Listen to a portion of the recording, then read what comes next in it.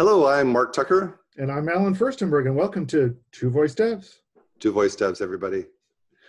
How's it been going, Mark? Oh, it's been fun. It's been crazy. On social media this week, it was put out that I had changed jobs, and I am working for Rain Agency.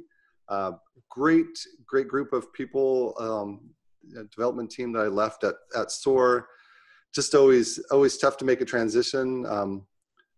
To something new, but just so excited. It's been a great week, and congratulations! Thank you, and congratulations on the new position. Yeah, lots of so nice people have congratulated me, and I'm just so grateful that people are so kind. So that's big news on that side of things. Fantastic. Also, big news was that you and I were named to top voice technologists. Yes. In the past couple of weeks. So that was very exciting to see as well. Yeah, and once again, people are just so nice, and it's great to be recognized for trying to make a difference. Yeah, and it's a fantastic community we're part of. I'm really glad that the whole voice community acts this way. That when one of us does something fantastic, all of us are coming out and saying just how much we do deserve this recognition, these honors, these sorts of things that we've been doing, and that we're all giving back to the community. I think that's fantastic. Yeah, I think it is too. Hopefully it's inspiring for other people to keep doing what they're doing. I know that a lot of energy and I guess hard work and thought has already gone into this industry, and I think more voices are welcome and needed, and just welcome to the family, and look forward to learning from you. Yeah, definitely. The more people that are out there, I feel like there's so much that we all have to discover and learn and explore, and problems to encounter and help to give each other, because there's so much more that we need to do, that yes. we need everyone to help do it. Well, and everybody has their own personal strengths and experiences and perspective on things. Yeah. That everybody is uniquely qualified for being them. Yep. And I hope that that's part of what we explore on this show is exactly what our differences are and how our differences help make things better. Yeah, no, totally agree. So what have you been doing on your week? That's what's been going on. My week's actually been a very frustrating week in some ways. I keep running into problems and trying to solve or work around those problems, and in a lot of ways they're minor problems, and some of them are relatively easy workarounds, but it's always one more, this is going to take me half an hour to fix, and 4 hours later it has not. I've hit those most of the days. And it's been one of those after another, and some of them also are things that I do not expect will work, and sure enough they don't. So I needed to play something in a different language, was something I wanted to fool around with, and I'm like, you know what, this is not going to work, and I know it's not going to work, but let's see just how badly it doesn't work. Yes. And sure enough, it did not work at all. It was quite bad. So hopefully, so I had the workarounds ready, and I knew where I was going with it. I meant I needed to pre-record audio, which in this particular case was fine. Yeah. But it's one of those really frustrating, I just want that support there so I don't have to do these workarounds. I want all these features, and I want them now. Hey, that's what a developer does. They find solutions to problems, and especially when they see something like in a 1P experience, and you're like, how come we don't have that in what we're doing? Yeah, you're like, somebody can do this, and it's possible. It's not like a technical limitation. It's just but I'm sure there's other reasons, but still, yes, as a developer, you're always looking for getting the most recent features out. Yep. And being able to use it. Well, you helped me with a problem over the weekend. First of all, I'm glad it helped. I saw messages from you this morning about some of the solutions you were finding. So why don't you tell us about the problem and let's talk about it a bit. Okay, so in a previous show, we talked about Snatchword, which is the game that I'm working on that's developed for an multi-platform. So it's already out there available for Alexa, and I'm working on getting the Google Assistant version out. And the challenge that I had faced is that when I had done this, it's all built with the Jovo framework, so shared code base, a lot of this shared functionality, is that I had developed it with Dialogflow. And in the fall, then Jovo came out with support for Actions Builder, but I wasn't sure exactly how long, or frustrating it might be. And I think what we talked about last time was me suggesting that if you can, might be a good idea to move over sooner rather than later. Yes, and so that was my intent during the week, and I really, tried to get to it throughout the week, and really didn't get any time to work on it until this weekend. And so I set myself up like I do sometimes on Friday evening, getting something done, so at least there's a little bit of momentum. So when I get up Saturday morning, house is quiet, I can just jump in and continue where I left off and make some traction. So that's the approach I did. There were some forum posts, a couple of articles on the Jovo website on how to create a new project based on the Actions Builder, but nothing about migrating. And so I knew there was going to be some challenges. One of them being I have a sys.anytype that was a freeform text. So when you say find a word, that word is really just an anytype. Anything that you say on the Google side of things, and that was supposed to be migrated over to something called free text, which is part of Actions Builder. And what was posted really wasn't working, but I did find a workaround for that. So, and then something with the cancel action I had to take care of, and there was an on-error handler that wasn't fine. It was really only working for Alexa, and so I had some Alexa-specific code in there, and that was failing when I switched to Actions Builder. So there's a new NPM module that's the Google Assistant CONV for conversational, which is what they're using for the new Actions Builder stuff. So I had to update my code to take out the old reference and put in the new one. The rest of the code is the same for the most part. But I did hit something with the only place that I had actually had any additional functionality for the smart display was in the show leaderboard, and I had done something with lists. But the lists have completely changed. Yeah, the whole name of that has changed, and a couple of there are subtle differences between the two. Yeah. Before, what I was able to do in Dialogflow was with the list is I just had a read-only list that would show a list of the top players. But with Actions Builder, they've got things integrated that you actually have to use a list to be able to select something. So there's the whole dynamic of, right. You can't, it might've been kind of sketchy to submit for certification the way that I had it for Dialogflow. They might've rejected it anyway. Well, so to clarify, one of the list type that you were using is actually meant as a kind of selector. Usually, if you had a long list of items and you'd expect like a menu, and you'd expect the user to be selecting one of them, you wanted a way that they could do so, and that was with a list type. And one of the features was that in addition to presenting it as a list, you would also be able to say some keyword that would also select it. Yes. And Dialogflow and Actions on Google kind of took care of this behind the scenes without making it clear what in the world you were doing. Under Actions Builder, they made it a little bit more explicit so that this list, so that the trigger word that you were creating is a type, and it's a dynamic type now.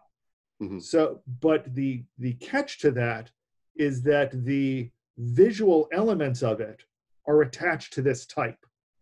So you need to create a type in Action Builder. You then need to populate it in your webhook with the trigger words for the type, and with the user interface, the visual user interface that would appear for it. And since you're mostly interested in the visual user interface portion, you didn't care about having to create a new type. Right. Right? Yeah. Exactly. So, so I ended up, commenting that part of it out. So Oh, you mean I won't be able to see the high score list anymore? yeah. When you say Oh. show leaderboard, then it's just going to tell you where you're at. I have to figure out how I'm going to circle back and tackle that. But Oh. it's I I have guess some it's great pushing pictures me. of me in the lead. Yeah, and I've got to figure out something to do. The what I'm using for the leaderboards is online service called PlayFab, and they do post at the end because every week it cycles over to a new leaderboard. And so I have a list of the IDs that made up the other leaderboard. I have to figure out a way to take those IDs and turn them into a leaderboard that I post on social media or something. So trying, that's something to do. Still, There's always something more to do. So so I don't know. That's pushing me more to thinking about doing interactive canvas for the visuals, so that I have a little bit more control over what I want to do. Mm-hmm. So I don't know. Well, that's going to be a next year thing, for sure. But the thing that you helped me out quite a bit on was the webhook. So what is different about Dialogflow and Actions Builder on the webhook side of things is that with Dialogflow, you're able to pass in headers. So it's basically when the request comes in, Actions on Google handles it, and then it passes it on to Dialogflow, and then Dialogflow is the thing that talks to the webhook. And at that point, you can specify headers that you're going to go ahead and pass. And so I'd already set up on the architecture side for the back end that we're using AWS Lambda. I have one instance that's suffixed with Alexa that is running all my Alexa skills, and I've got one for that has Google that's running all the actions. It's the exact same code base. I just deployed it multiple times. But in order to access that, I use API Gateway for the Google action, because that's I'm just setting up a webhook, just an HTTP post. But there are two different ways to set up APIs in API Gateway. You can do the old style REST style endpoints, and the new style, just in the last, I think, year, HTTP endpoints. And there's differences, and there's actually efficiencies if you use the HTTP. But I was, for Dialogflow, I was using the REST endpoints, and I can set, allow it to have a key that has to be passed in the header. So basically, just by sharing a key between the what I'm telling Dialogflow and what's happening in the server, that I can protect at least somewhat the API from people hitting it. And this is meant as a kind of sort of security measure, so that as long as this private key isn't leaked out somehow, that you can, your API gateway is blocking anything that doesn't come in with this key. So, exactly. and Dialogflow is just setting a static string in a header somewhere. Yeah, so just stored in Dialogflow, it's just sending that. So that's the way everything was set up, and it was working. And then I went to switch over to Actions Builder, and so now when the request comes in, it hits Actions on Google, which is using Actions Builder, which is talking to the webhook directly. But there is no place to specify headers in Actions Builder. And the basic reason for that is because a static key is not a very secure method of transmitting stuff. Yes. So can you explain a little bit about JSON Web Tokens and what's happening on the Google side of things with the new Actions Builder, what it's passing, and then I'll talk about what I had to do on my end. Sure. So instead of sending a static string, and by static string, which is a long set of characters that nobody cares what they mean, just clear text, know what they not are. Signed. It's clear text. It's not signed. It doesn't change from one request to another. You're sending the exact same header time after time after time. So instead of that, and the biggest security hole of that is if somehow during the transmission the header gets leaked, or somebody decides your packet is valuable enough to reverse engineer it, they can find out what that secret key is, so it's not so secret anymore. and they can then start sending their own requests directly to you, and you'd think they were authentic. Yes. And that has a number of problems with it. This is not considered good security by any stretch of the imagination. It's usually good enough for simple stuff, but it's not real security. What's better is if you have a token of some sort, and that token includes a timestamp, and it is digitally signed using a public key encryption system of which you have the secret key, or somebody has the secret key, and you've released the public key. And if we want to start talking asynchronous encryption, we'll be here for weeks. Suffice it to say that one way that we can generate this token that contains a signature and contains all of this other information is something called a JSON Web Token, or JWT. And what a JWT contains, it contains a bunch of what are known as claims. And these are just key value fields, where one of the keys is, when was it created and when is it good till, and these are timestamps. And who is signing this? And what is this for? Who is the audience? So who issued it and who is the audience, and a bunch of other things, and a signature. And it puts this all into a JSON structure, and then it mangles into a way that it can be included in a bunch of other things. So it doesn't look like JSON anymore, but it's easy to turn back into JSON. And it creates this JWT, and what the assistant does is it creates a JWT, signs it with one of Google's private keys that they rotate every few hours, tells you who it is, who's signing it, so that you know how to verify it later, verify the signature later, issues it for a limited amount of time, says that it belongs to your web app, your action, and attaches this as a header in the request. And the only way we know this is because we've gone and looked at the headers, because we can. It's not a very well documented process on Google's side, although the procedure in general, you see it in lots and lots of places these days. Google uses it for all of their sign-in stuff. Lots of other companies use it for their sign-in stuff. JWTs are used as part of OAuth. They're used as part of OpenID Connect. You see them all over the place these days. So using this really, really standard way is kind of a good practice. It's certainly more secure, because this way, if somebody somehow gets this token, the best that they'll be able to do is use it for maybe another 30 minutes. And usually the process of decrypting an HTTP header takes a lot longer than that. So usually by the time they get this token, it's invalid and out of date, and they can't reuse it again.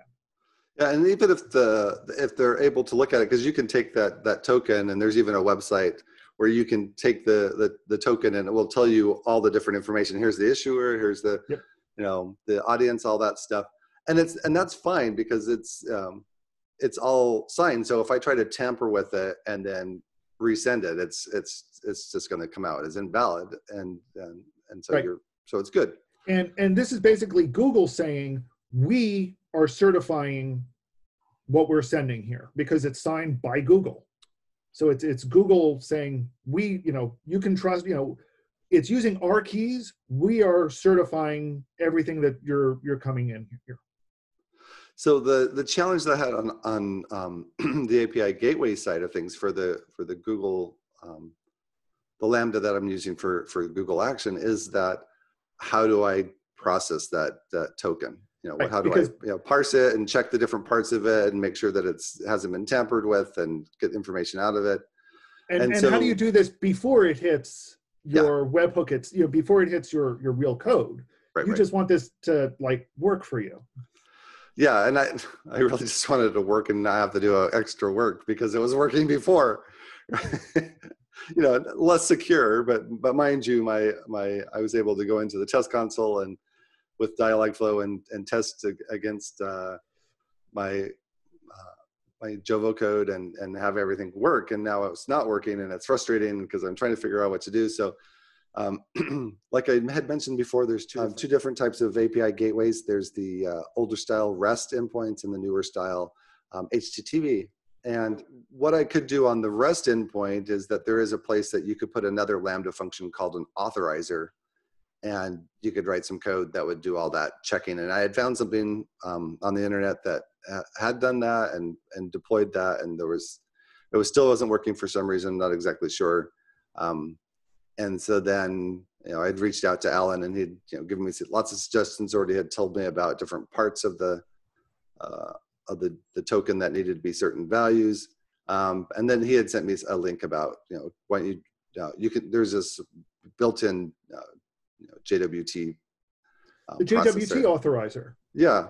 So, but looking at it, I had realized fairly quickly that it's only valid for the newer style HTTP endpoints. Ah, okay. You see, that I missed, which is why when I'm sending it to you, I'm like, I don't think this is available in the console, but this command line should work. And yeah. I didn't realize that it was only connected to the new one. Ah. Yeah, so it is the new style HTTP ones. And if you go into the UI for that, there's stuff that you can do. Okay. And I'm using serverless framework to deploy things. And so I was able to find how do I expose the trigger into my Lambda to be an HTTP API gateway endpoint with the JWT token authorizer, So I did that, and it still wasn't working. And but then there was some confusion. I had actually had a wrong value. For my audience value, I had audience, which was just the word audience. No, you need the actual project ID. and so then, yeah. So what the JWT authorizer does is it, at the HTTP gateway point, it looks at the audience and matches it to a string that you set, and it looks at the issuer. Using the issuer information, it gets the keys for the issuer and validates the signature. And then it does some other things like make sure that the time that it was issued is in a reasonable time frame and it hasn't expired and similar stuff like that. But it does depend on you providing the issuer and the audience and making sure that they match the issuer and audience that have come in. Yeah, that Google's going to pass when the Google action gets passed to your webhook. So I had realized that mistake because I'd gone through the notes that you had sent and I'm like, okay, that's not quite right. So I tried that and it worked. I was like, yes, it works. So I was really, really excited. And so here's the thing I did. So I went ahead and like, okay, so you've been beta testing, very appreciative of the beta testing of Snatchword on Google. And so I had done, when I'd done a migration, it gives you the option from Dialogflow to Actions Builder to do that different project. And I had done that, and then I tested that, and it worked against the endpoint. It was broken because the Jovo code that I had out on the HTTP endpoint wasn't the right one, but I stopped getting the error that I was getting that it was not authorized. It was at least communicating to your endpoint. Yes. So then I went ahead and pushed those changes, which was going to go ahead and break you because of stuff, because you had your alpha testing against the other stuff, and so I went ahead and pushed it. But then I realized that I actually had pushed the button to release it to production. And I was like, instead of releasing it to alpha, which I was like, oh, that wasn't intended. And so I went into the production and I said, oh, deploy this to alpha, which thinking that what that was going to do was stop the production release and go ahead and just release it to alpha. But what ended up happening is it's released to both. So Snatchword's available out there in the actions directory. And I need to do some more testing on it, but it's available in the actions directory today with all of its stuff. And so I guess it's passing, and there we have it. Now I have a game that is a multi-platform, fantastic. Multi-platform, yeah, massively multiplayer, online, multi-platform voice game. I saw you've also been having some discussion on Twitter about what exactly an MMO on voice is like. How's that conversation been going? Oh, it's been a great conversation. Lots of people have given input, Think we've, at least in my mind, I've officially established that a game called Star Lanes, which was released years ago, was the first MMO RPG game that was released for voice. Played it a little bit this last week on a commute I had to do, and interesting, very complicated. I'm not as into RPGs as lots of other people, but great game, very immersive. I could see how that would be, so I consider that the first MMO on voice. But there are very few others that are out there. If I were to say list the top 5, I think besides Snatchword, I could list Star Lanes. I don't know. There's other ones that are doing things that are like you can play in this. I don't know, things that I guess I consider a voice game is that one, there's this perception that MMOs have to be complicated. That they most of the time they are either RPGs or we've seen them as first-person shooters. But I think that you can have lots of different game genres that would be an MMO. And my idea for an MMO for voice would be that lots of people can play, hundreds or thousands can play at the same time. You're playing in the same game space with limited resources, and that when somebody affects something in that universe, it affects everybody at the same time, and it could often have a shared leaderboard. That's kind of what I'm thinking the definition is. I think the crucial consideration is that it's the shared resources part, and you're competing against each other for the same resources. So something that I do is impacting you. It's not just we have a shared score table. Yeah. Well, that's important. That's a useful thing. That's not the same as a shared world, which I think is a crucial element of MMOs. And in our case, I mean, in Snatchword's case, the shared world is literally the world of words. Yes, exactly. So the finite resource is any word that you can get your voice assistant to accept. So that's the resources. It's happening in real time. So if I find a word in Snatchword and you find a word in Snatchword, and you're quicker to snatch it than I am, I find it's like, oh, cool, it's available. And you do the same thing, and like, oh, cool, it's available, and you snatch it, and then I go to snatch it, it's going to tell me that you have snatched it. And I'm like, because I do that. I don't know. So that's the exciting part of it. It's not a valid word. I don't know, maybe. And not very many points. Yeah, probably not very many points. Not like Zazzle or something like that. Ooh, Zazzle. Pizzazz. I don't know. I've seen some people. I go for a lot of it's the Z's that are really the good ones. Yeah, Z's are 9 points each. So anyway, so I'm really excited about Snatchword. Obviously, I'm like a 10 on a scale of 1 to 5. Because I'm really excited about seeing what happens with it and people using it, and already cool to see the leaderboard and see, Dr. Terry Fisher is number 1 or 2, and he's playing on Alexa in Canada against this prisoner guy who's playing on Google in the US, and he and I are fighting it out for the top 2 spots. You have been, and I don't remember how the leaderboard ended at the end of Sunday night, so I'll have to go back and look. But yeah, no, that's just an exciting the fact that Alexa's released in 5 countries that accept English, so US, UK, Canada, Australia, and India. This is a question that I have. So I marked my Google Action as English, and it's out there, and I'm assuming those 5 locations it's automatically released for, or is there anything specifically that I have to do so that people in other countries are able to use this Google Action? So by default, actions are released in all 214 or whatever countries that Google allows stuff to be released in. So by default, you've released to all countries. Okay. The language locale is different than the physical locale. So even though you've released it to all these countries, they still need to have their locals, their assistant speaking English. So as long as they have it to speak English, somebody in Germany can play it. Okay. So you haven't released it to 5 countries in Google's perspective. You've released it in English. All right. To the And world. Okay. right to the and not limited it to some countries, because there are cases where you don't want your action to be available in a country, even if they speak the language there, or even if the language would otherwise let them use it.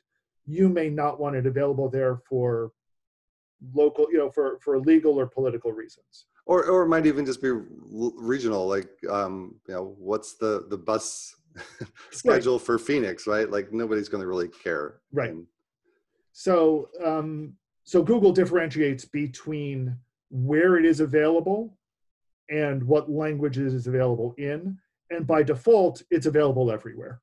all right. Well, it's going to be interesting because do you know which locale you get based on around the world? Because I use that locale actually to set a flag for your player in the leaderboard. You can use an intent to say, change my player flag to some other country. So you're using the language locale yes, as the information, and I believe it'll be whatever the user ends up setting their language locale to. So if somebody in, say, the Czech Republic, just hypothetically, is using it, Czech Republic, Czech is not a language that is supported, so they would set it to English of some variant, and usually they set it to English UK or English US. So they'd show up, in your case, they'd show up as being from UK or US. Okay. Well, good. But I'm glad that on the game, I wanted that to be something that people could set, because you could be, living in the United States, but really be a, citizen of Brazil and want to still play the game in English but want to set your player, country to Brazil. So that's good. So that's something that I did. Something else I noticed, when you change something in the skill store for Alexa, then you have to recertify the skill, which I don't know is kind of, so that was kind of the assumption I was going under. I had released it and realized that there was something I wanted to change, either in the description or in the name itself. The snatch word was was lowercase as opposed to proper case, and I wanted to change that. And so I did that, and then I went to go to release it, and so I created a new release, but then I went and checked, and it was already fixed. So I canceled that that new release because so it appears that I could go ahead and just change those values inside of the console, and they were reflected almost immediately in the store. That's interesting. Some things, there are many things that you do need recertification for. So for example, I would have expected that a description, for example, would require recertification, because one of the things they check is to make sure you're not misrepresenting yourself. Changing the case of the name may be something that doesn't need recertification, because they're smart enough to realize that you're just changing the capitalization. Most things, though, when you do change them, do require recertification, and sometimes they're really quick. If all you're changing is a description, sometimes they will just look at it and quickly approve it without going through the full round of testing again. But it also includes things like if you change some of the phrasing that you're using for intents, some of the sample phrases for intents, you sometimes need to go through recertification. Yeah, so I could understand on language model changes that's something that, if you're going to add a new intent or change some things the way that the intents work, I could see that being recertified. I'm actually would be delighted if that it wasn't a bug on changing things in the description and stuff, because like I added a new social media link. So Snatchword has a website and a Facebook page, and now has a Twitter handle. So I just changed the description and added that Twitter handle in there at the end, and when I hit save, it was available. So I don't know. That's interesting.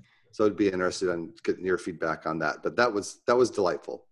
The fact that I didn't have to do another release, but I was also surprised that it was released to production, and actually it went fairly quick. It was a lot quicker than the Alexa side of things. But of course, on the Alexa side of things, I do have in-skill purchasing that I don't have turned on yet. And a lot of the certification can be hit or miss sometimes. Sometimes it goes really quickly. If you're certifying something for the second time, they sometimes just review the changes and it goes a lot quicker. Yep. So sometimes it can be very quick, and other times it can get caught up on something.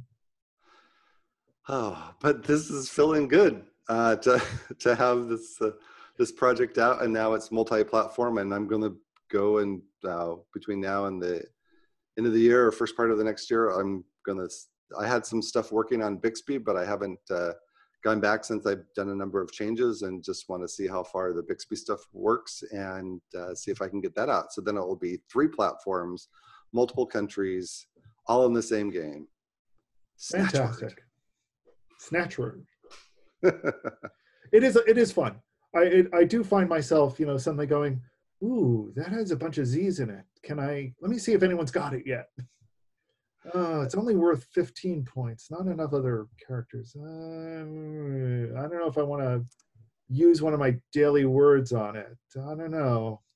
Yeah, so I've gotten some good feedback. I had initially, you could get 10 words that you could snatch a day. And then on the Alexa side of things, you could purchase a subscription and get an additional 20. And some of the feedback I got was that they felt like that was a little bit too much. So I changed that to 5 and 10. So you get 5 a day. Well, and it's not like today I get 5 and then tomorrow I get 5. It's like I use this one of my 5, and then 24 hours later I can use that one again. It recharges in 24 hours. So I added a little bit of description at the beginning to make that clearer. And what else have I done? I pushed off some stuff on the Alexa side of things, so it's not immediately asking you to upsell. It's pushing that off for 5 days to give you a chance to use it.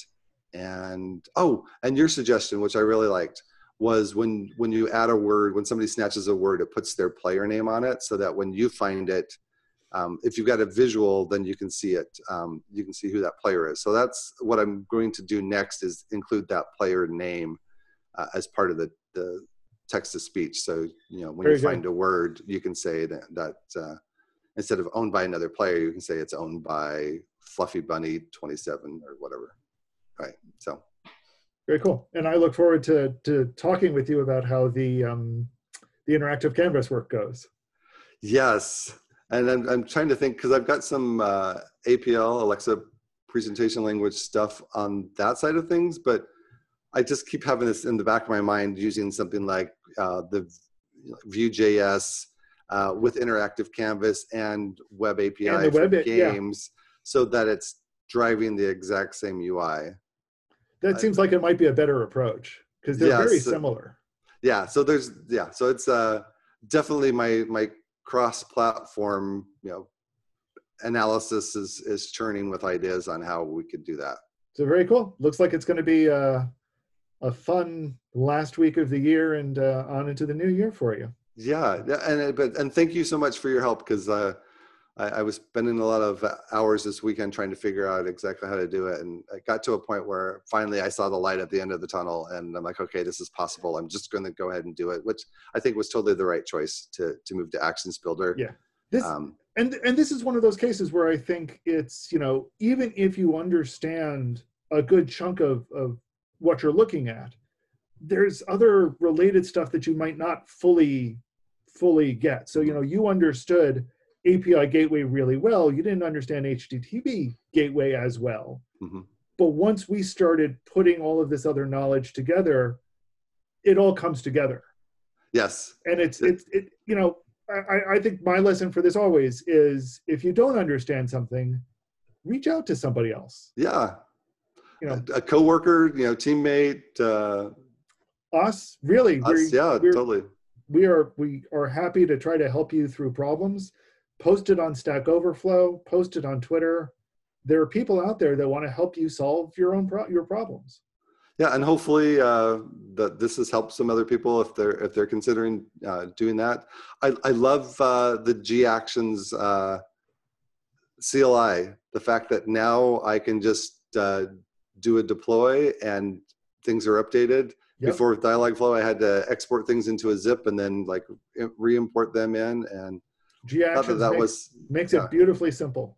yeah, it And does.